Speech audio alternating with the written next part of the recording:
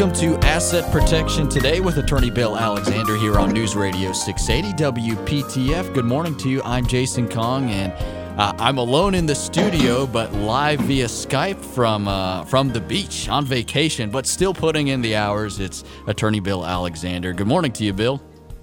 Good morning, Jason. How are you? I'm not doing as well as you are, but I appreciate you still hanging out with me this morning and putting on the show. How are things at the beach? Well, it's wonderful. It's nice to be down on the Outer Banks. It's the Outer Banks is a unique place. It's a gorgeous beach and a gorgeous area, and a lot of folks from North Carolina have never been to the Outer Banks. And it's so unique. It's in terms of going to the beach, and so many of our folks, they go towards Wrightsville and Emerald Isle and even Myrtle Beach instead of coming due east and trying the Outer Banks. So anyway, we love it down here. It's great. But the main thing about being able to get away is just the respite. It's important for all of us to get rest, and vacations. Anybody will tell you that vacations are important to everyone. That when you have a good vacation, you can come back and be far more productive in your working years. But actually, it goes a little bit deeper than that, and that is that for all of those caregivers out there, and there are plenty of them, and in fact, the primary caregiver in almost every family is the spouse, and in all too many cases, all of the focus of the family is put on the person who needs care, and very little focus is put on the caregiver. And that's one of the things I try to counsel families, that there really needs to be almost as much focus on the caregiver as the one being cared for. And the problem for many caregivers is the fact that they and more times than not, it's because of a concern for running out of money. But the bottom line is that they just don't take time for themselves. And that's what families need to intervene about and make sure that a caregiver gets away, for a few days at least, if not a week here and there, and that they can do it every few months at a minimum. Just think for those who are not caring for someone 24/7, that it's important for us to get away, just for the rest and the relaxation and to get our energy back. But for caregivers, it's 10 times more important because you have to take care of yourself before you can take care of someone else. And so I think it's just so important for families to put focus on how do we take care of our caregivers, and how important that is.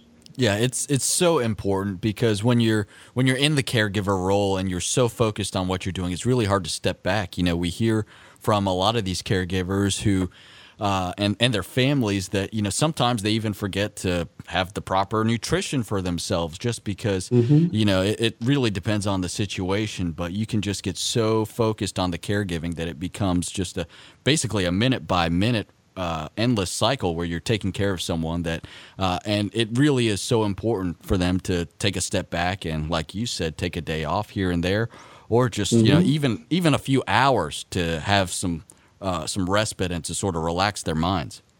Sure.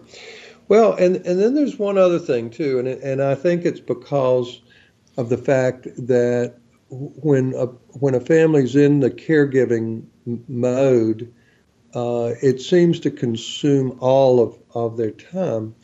and which, well, it just does. But one of the mistakes that so many families make is that they don't seek out groups that can basically give them good direction.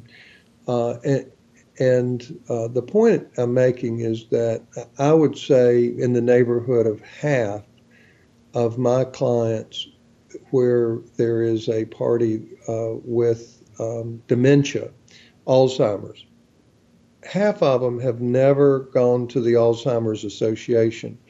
And in Raleigh and in North Carolina, we have one of the best Alzheimer's groups anywhere in the country.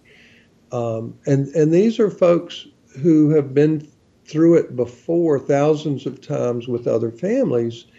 And,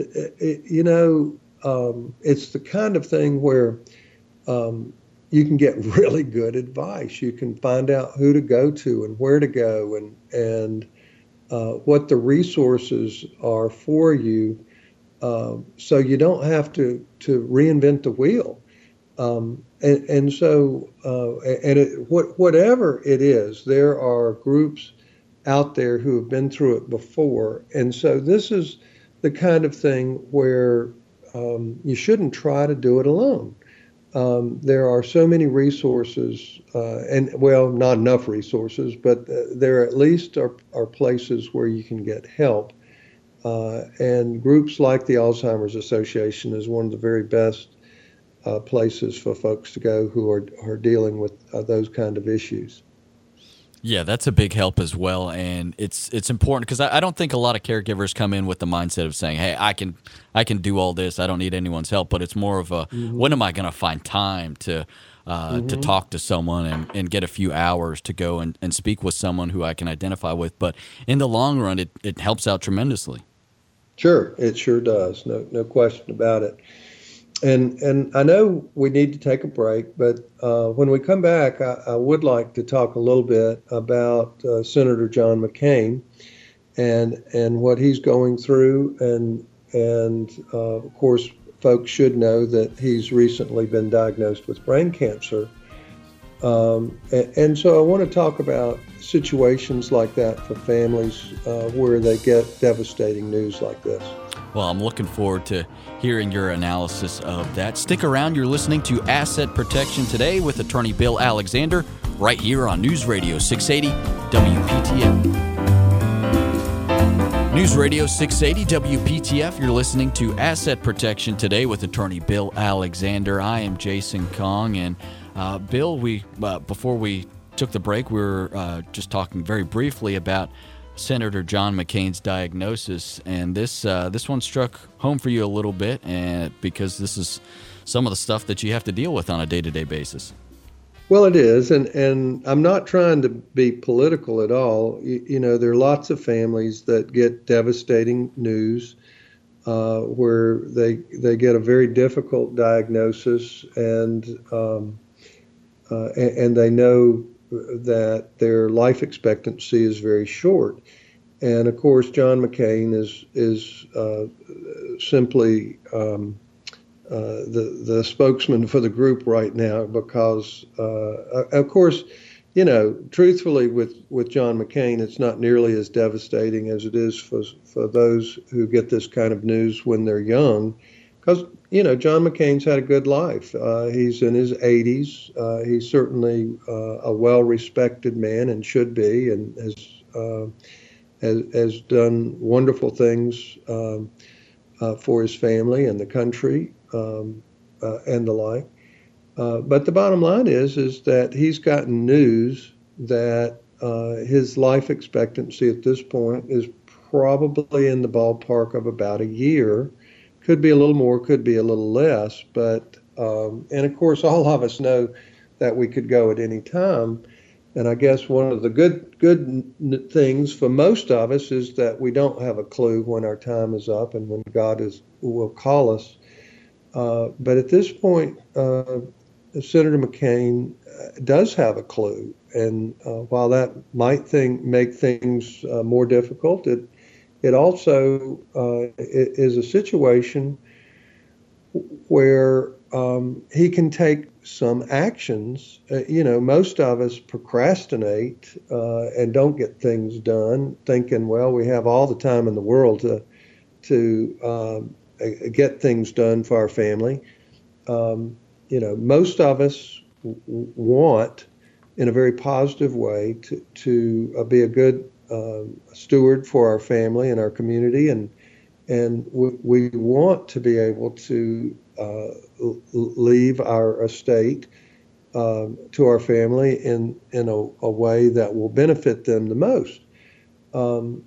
As Benjamin Franklin said, there's the only thing sure in life are death and taxes, and clearly true. But the thing about it is that when there are folks that know that they have limited life expectancy left, the fact is that they have some planning opportunities that for their family that most of them would want to put in place. Now, sometimes the focus is all on getting better and in the hope of getting better. But it's also a time where recognizing that this is a time when they clearly should have a plan on how to leave their estate. And quite frankly, particularly for seniors, where one person is likely to die far ahead of the other, there are ways to plan your estate. Primarily, and we're talking about asset protection, and we're talking about tax planning for those we leave behind, because with a good plan, you can leave all of your property to your spouse and or your children and grandchildren in a way that is totally asset protected from creditors, predators, bankruptcy, divorce, all of the, litigation from personal injuries, from any way that folks get their property taken away from them. And so, it's the kind of thing where you can create a will with a trust called a testamentary trust that gives your spouse absolute asset protection, preserves all of the property that's put in it. And in fact, that kind of testamentary trust also protects that property for your spouse from Medicaid estate recovery and from any other creditor that is out there. So it's one way to protect the farm, protect the house, protect all of the investment resources that you have for the benefit of your spouse. But you have to put it in place for that to happen. The other thing, too, is that, and a lot of folks don't know how this works, but when we die, most of our property that has appreciated a great deal gets what's called a step up in income tax basis. And that is a real blessing for those we leave behind. Now, what that means is it basically takes what would be a very high tax transaction and converts it to a no tax transaction. And this is how it works. If, let's say you buy a share of Microsoft stock at $50 a share, mm-hmm. and 20 years later, that Microsoft stock is worth $1,500 a share. Well, and there are a lot of folks who've received stock by working for a company through their lifetime, and so all of their investments is in that particular company. And so they don't want to sell the stock because they know if they do, that they'll have a huge capital gains tax. Typically, that in North Carolina, that's going to be about 25%, 20% federal tax, and 5%, give or take, North Carolina income tax.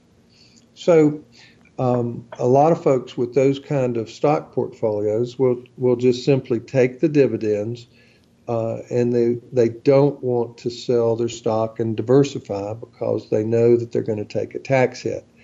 Well, there's sometimes when you really should take a tax hit. You don't want the tax tail wagging the dog of good investments. But if when you die, all of the property that you own, or I should say most of the property, there are some exceptions to the rules, but most of the property that you own steps up to the value of the property on the day of your death. So with the Microsoft share, if we paid $50 a share and we still own 1,000 shares of it at our death, the income tax basis moves up from $50 to $1,500, the value on the date of our death.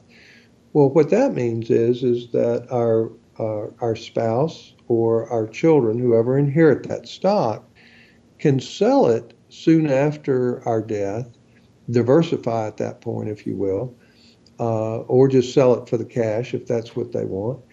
But the bottom line is that there's not going to be any income tax on that transaction after our death because, what you get for the sale is going to be generally about the same or less than what your basis was when you acquired it at the date of death. So what I'm getting at is that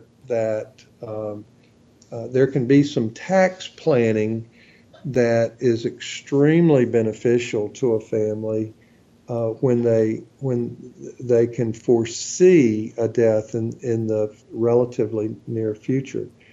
But it's not just about estate tax. It's about income tax for the beneficiaries. Now, I did say that there are some properties that do not get what this calls step up in basis, and there are two primary properties that do not. One would be a retirement account of any kind, whether it's a 401k, IRA, 403b, you pick it, any kind of retirement account is still going to be taxed the same way. Everything that comes out of it will be taxed at ordinary income tax rates. And the other big exception to the rules is an annuity. When you invest in an annuity, while that annuity is accumulating, in other words, you're not taking money out of it, the value increase is that's what's called deferred. In other words, there's no tax on it internally while you're not taking any money out of it. But when you start taking money out of it, the gain is taxed at that time. So part of what you're receiving is principal, return of principal, and part of what you're receiving is income. And you're taxed on that gain inside an annuity. And that's true for your beneficiaries as well. In other words, if you leave an annuity to your spouse or children, they don't get a step up in basis on when they take distributions from that annuity. So those are the two big exceptions to the step up in basis rules. But it's so important as it relates to estate planning and estate tax and income tax when families do know, because again, I would summarize that when obviously you can do this long before you know you're going to die, but at the same time, there are opportunities for asset protection planning and tax planning. So those are the two inevitables. And when families get bad news, they should seek counsel as it relates to how to deal with the estate and how best to deal with it. Because truthfully, it's, even though it's devastating to the family, it's a time where a family can take advantage of that. And anytime I've had an opportunity to talk with someone who's in a position like John McCain, they are very quick once they know that they have an opportunity to do some things that would really benefit their family. I've never had anybody tell me, no, I don't want to do that. It's always, yeah, I didn't know I could do that. Let's get it done. Yeah, of course. That's really invaluable advice, and I'm sure that anytime you can plan and prepare and get that asset protection in there, you're talking about a tremendous amount of savings and money that you're not having to hand over to the government. Sure, absolutely. Yeah, all right. Well, we will be back in just a bit. You're listening to Asset Protection Today with attorney Bill Alexander on News Radio 680 WPTF. Welcome back to Asset Protection Today with attorney Bill Alexander on News Radio 680 WPTF. You can find more about Bill at WGAlaw.com. That's WGAlaw.com. I am Jason Kong, and Bill, we were talking a little bit about planning and, of course, asset protection, but you mentioned wills and trusts, and unfortunately there are some things that can be done that will basically undo a will and trust if you're not careful, right? Well, absolutely. And in fact, when people think about estate planning, they think about how to do a last will and testament and how to do a revocable trust or an irrevocable trust, but trust-based planning as well. And so one of the things I always like to talk about with clients is that oftentimes people spend a lot of money to have a will or a trust prepared for them, and then for reasons that they don't understand, it doesn't work right. And so I wanted to make sure that folks understand how they relate, if you will. Now, there's a whole different side, and that is there are other documents in estate planning that are really important. And I've talked about them before, and I don't want to focus on them today, but for instance, the General Durable Power of Attorney, particularly for seniors, is a life planning document. It's really important to be able to have that so that while you're alive, things can be taken care of. The Healthcare Power of Attorney, that's another life planning document that's really important. And truthfully, I focus as much on life planning as I do on death planning in a big way. And there are others, the Advanced Directive for Natural Death, the medical release that's HIPAA compliant. We're also doing a new one in our office to make sure that people have access to their loved ones' digital assets, because that's becoming a problem area for families. Even when someone dies or they become incompetent, without some kind of release, they can be denied access. And sometimes even if they're the guardian or the executor, they still can't get access to digital assets. So we've been doing some additional work on that in our office as well. But let's go back to the will or trust. And that is that many of them don't work. So why? Well, the fact is that so many people think that your last will and testament overrides anything else that you might do with your financial advisor or your banker or otherwise. And the fact of the matter is that almost everything else trumps what you put in your will. And so a lot of folks, without thinking about it, will have things in place that will undo their will. And so let's go through some of these things. For instance, you have a life insurance policy. Well, how do the folks get your life insurance upon your death? It goes to the beneficiary that you've designated in the contract, the insurance contract. So there's a beneficiary. Well, a beneficiary designation is going to override anything you say in your will. And what I mean by that is your will can say, I leave everything to my spouse, but your life insurance could be payable to your children or to someone else or to an entity or anything. So what I'm getting at is the life insurance company is going to pay it to whoever or whatever you have named in that life insurance contract, and they're not even going to look at your last will and testament unless you don't name a beneficiary in the contract. That's the only time they're going to look at your will. Gotcha. The same thing would be true of an annuity. Annuities have beneficiary, they're insurance contracts as well, and it works the same way. As long as you have a living beneficiary, and most people name a primary beneficiary and a successor or alternate or contingent beneficiary. And as long as there's a beneficiary name, the company's going to pay it out to the beneficiary. Another way that people can defeat a will is through what's called a POD, a pay on death, which you find at a lot of banks. And in other words, you can do that with any bank account, or a transfer on death, which folks do with brokerage accounts.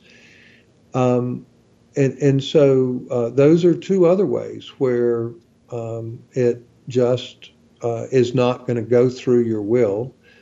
And it's the kind of thing, the more sophisticated your will is, the worse the results are when you have other kinds of plans that don't go through it. Now, there are other folks that would say, oh, yeah, but we don't want to go through probate. And so we're trying to put things in place to avoid probate.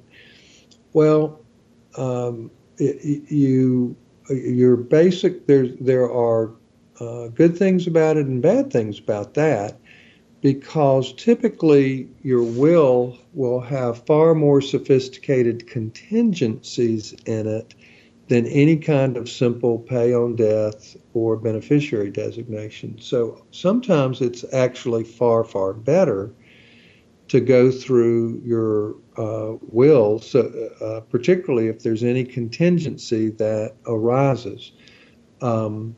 Because it's the kind of thing where, for instance, in a will, you're going to say, okay, if my spouse is deceased, then it goes to these children or to our grandchildren. Sure. And a will is normally going to have at least a simple trust in it for minors and for other children, special needs, or other situations where someone should not receive the money directly. And that, I guess, the most common situation for that is for folks who are young, minors, or let's just say under 25. So, those are the kind of things where the things that you do outside your will in almost every instance is going to override what's actually in your will. There are other ways as well, and for most married couples, almost everything they own, their home and investments and bank accounts frequently are joint with right of survivorship. And again, that's going to override or trump your will or your trust in every case. Now, for those who want to avoid probate, actually a trust is the very best way to do it, and still have all the contingency planning in place, and far, far better than just simply here it is, pay on death. Because again, with a trust or with a sophisticated will, you can have asset protection planning, and you can have income tax planning and estate tax planning for the ones you leave behind. So those are, but so many folks think that the will is going to take precedent, or the trust is going to take precedence over everything else that you've done in terms of designating beneficiaries, or joint with right of survivorship, or pay on death, transfer on death, and all that. And the truth is, it's the exact opposite.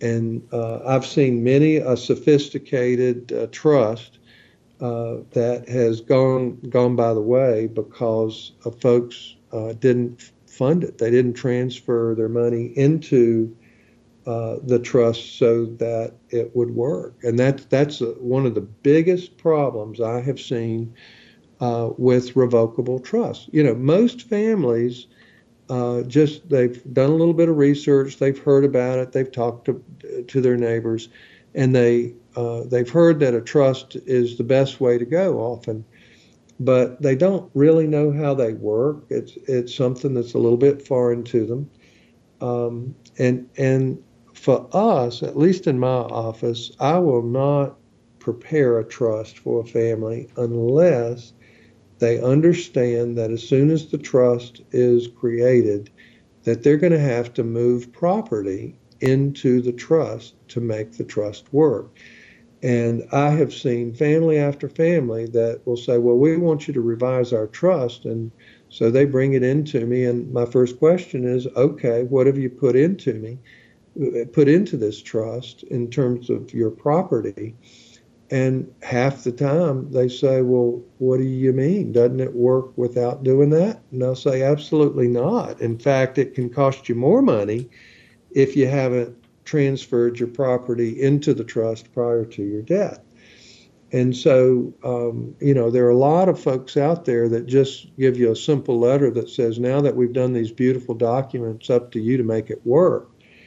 And to me, that's just bad counseling. But it's the way so many folks do it. And it's if you think about it, it's like going to the car dealer and paying a bunch of money for a new car, and then the car dealer basically says, okay, it's out there on the lot, go get it, but it doesn't have any gas in it.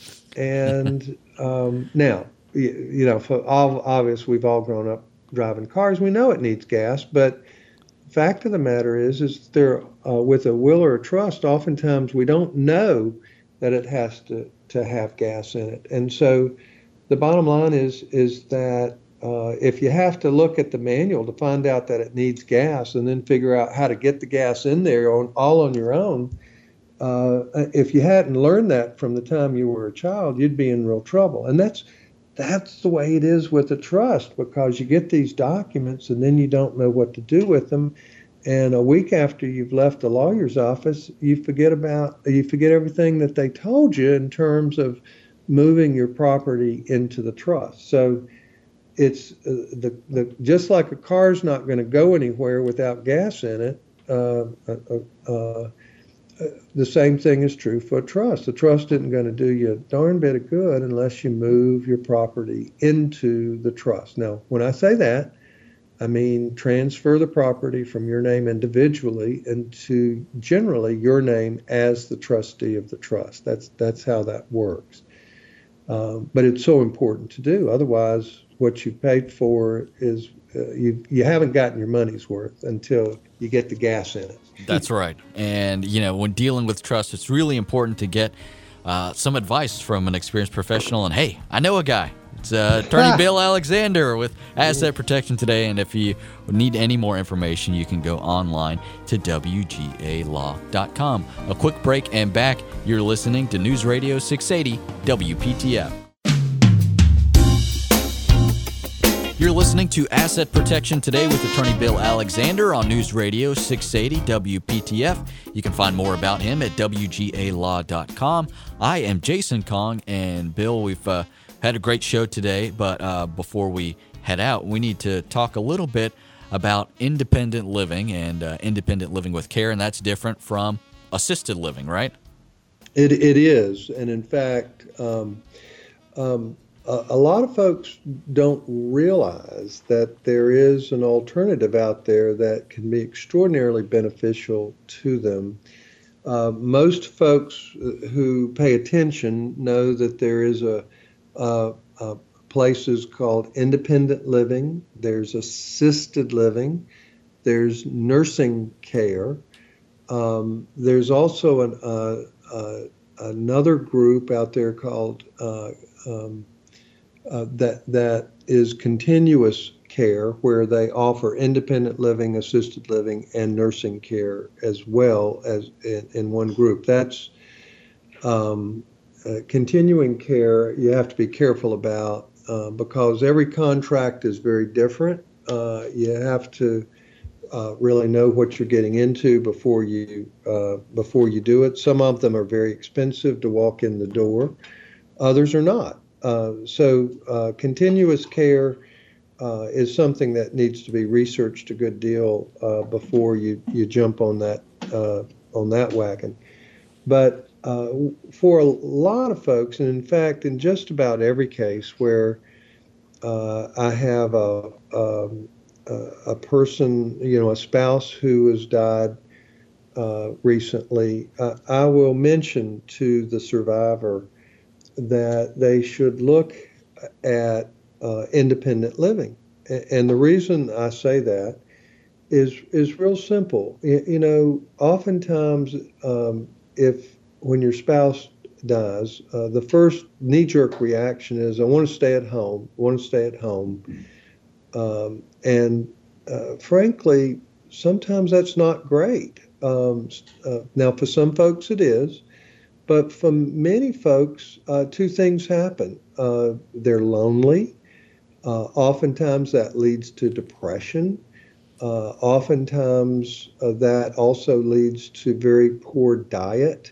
You don't eat right, those kind of things. And so when all of that comes together, things go downhill pretty quick. And so for those who can afford it, and truthfully, independent living is very, very affordable for many folks. It gives you a much easier lifestyle because somebody comes in and cleans up your apartment. They change your bed for you. They give you fresh towels every week and fresh sheets, and they provide most of your meals for you, so you don't have to get deep into food preparation. And they give you a social environment. In other words, you're around other people that you can have meals with. You're around other people that you can go places with and do things with. And it's totally independent. You can be in the privacy of your apartment when you want privacy, or you can be with other folks when you want to be with other folks. So the independent living is a really good alternative particularly for folks in their 70s and 80s. It's not where folks in their 50s and early 60s typically want to be, but at the same time, it's great for those folks. And it's the other thing about independent living is it offers a safe environment. It also offers an environment without steps. Where if you use a walker or a cane or a wheelchair, you can get around and with your independence. Because for me, being able to stay in control and stay independent as possible is a really important objective for almost all of us. There's also another thing about there are a number of new places and older places too that offer what's called independence with care. So what I want you to do is to think about these places as an alternative to assisted living, because instead of moving you to an assisted living hall, they have caregivers that can come to you and come to your apartment. And so, particularly on the lower end of assisted living, independent living with care actually offers you a nicer alternative where you're still relatively independent, but you have folks that come and help you do those things where you need help. And at least in my experience, I have found that independence with care is a good bit less expensive than simply paying for assisted living. And oftentimes, more often than folks realize, that's all people need. And it's less expensive, it's more independent, gives you more control. It's pretty amazing when you think about it. But again, you need to compare places in terms of what it offers you. The other thing it does, and a lot of folks don't think about it, is oftentimes you have a caregiver who's worn out and a person being cared for, and they can afford to move into independent living together. Well, what that does is it makes it 10 times easier on the caregiver, because now they don't have to worry about keeping the apartment clean in any big way. They don't have to worry about food prep. Their life becomes much easier in terms of being able to stay together, which is oftentimes a goal, and to be able to take care of their loved one with far less difficulty. And oftentimes that can be done where both of them can live together for about the same price, or even less sometimes, than the cost of assisted living for one. So it's just another alternative that a lot of folks have not considered. But for those folks where assisted living is being discussed, independent living with care is an alternative that every family should consider. Yeah, and it sounds like it provides families with a nice balance as well. And you mentioned the savings there, too. A quick break and back. You're listening to Asset Protection Today with Attorney Bill Alexander on News Radio 680 WPTF.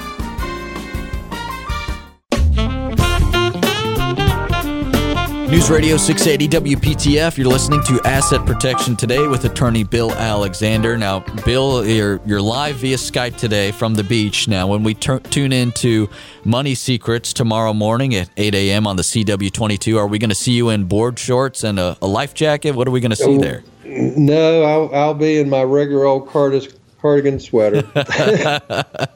Okay, very good. Well, I think we've had a great show today, and I'm glad you're getting some time off. I know you work very hard, and you deserve a week to yourself, Bill. Well, I appreciate that, and like all of us need the respite. It's we all need vacations, we all need respite, and we should take advantage of it when we can. Well, I look forward to having you back in the studio next week. I'm sure you'll be sporting a tan as well, and we hope you listening will join us as well. Thank you so much for listening to Asset Protection Today with Attorney Bill Alexander on News Radio 680 WPTF.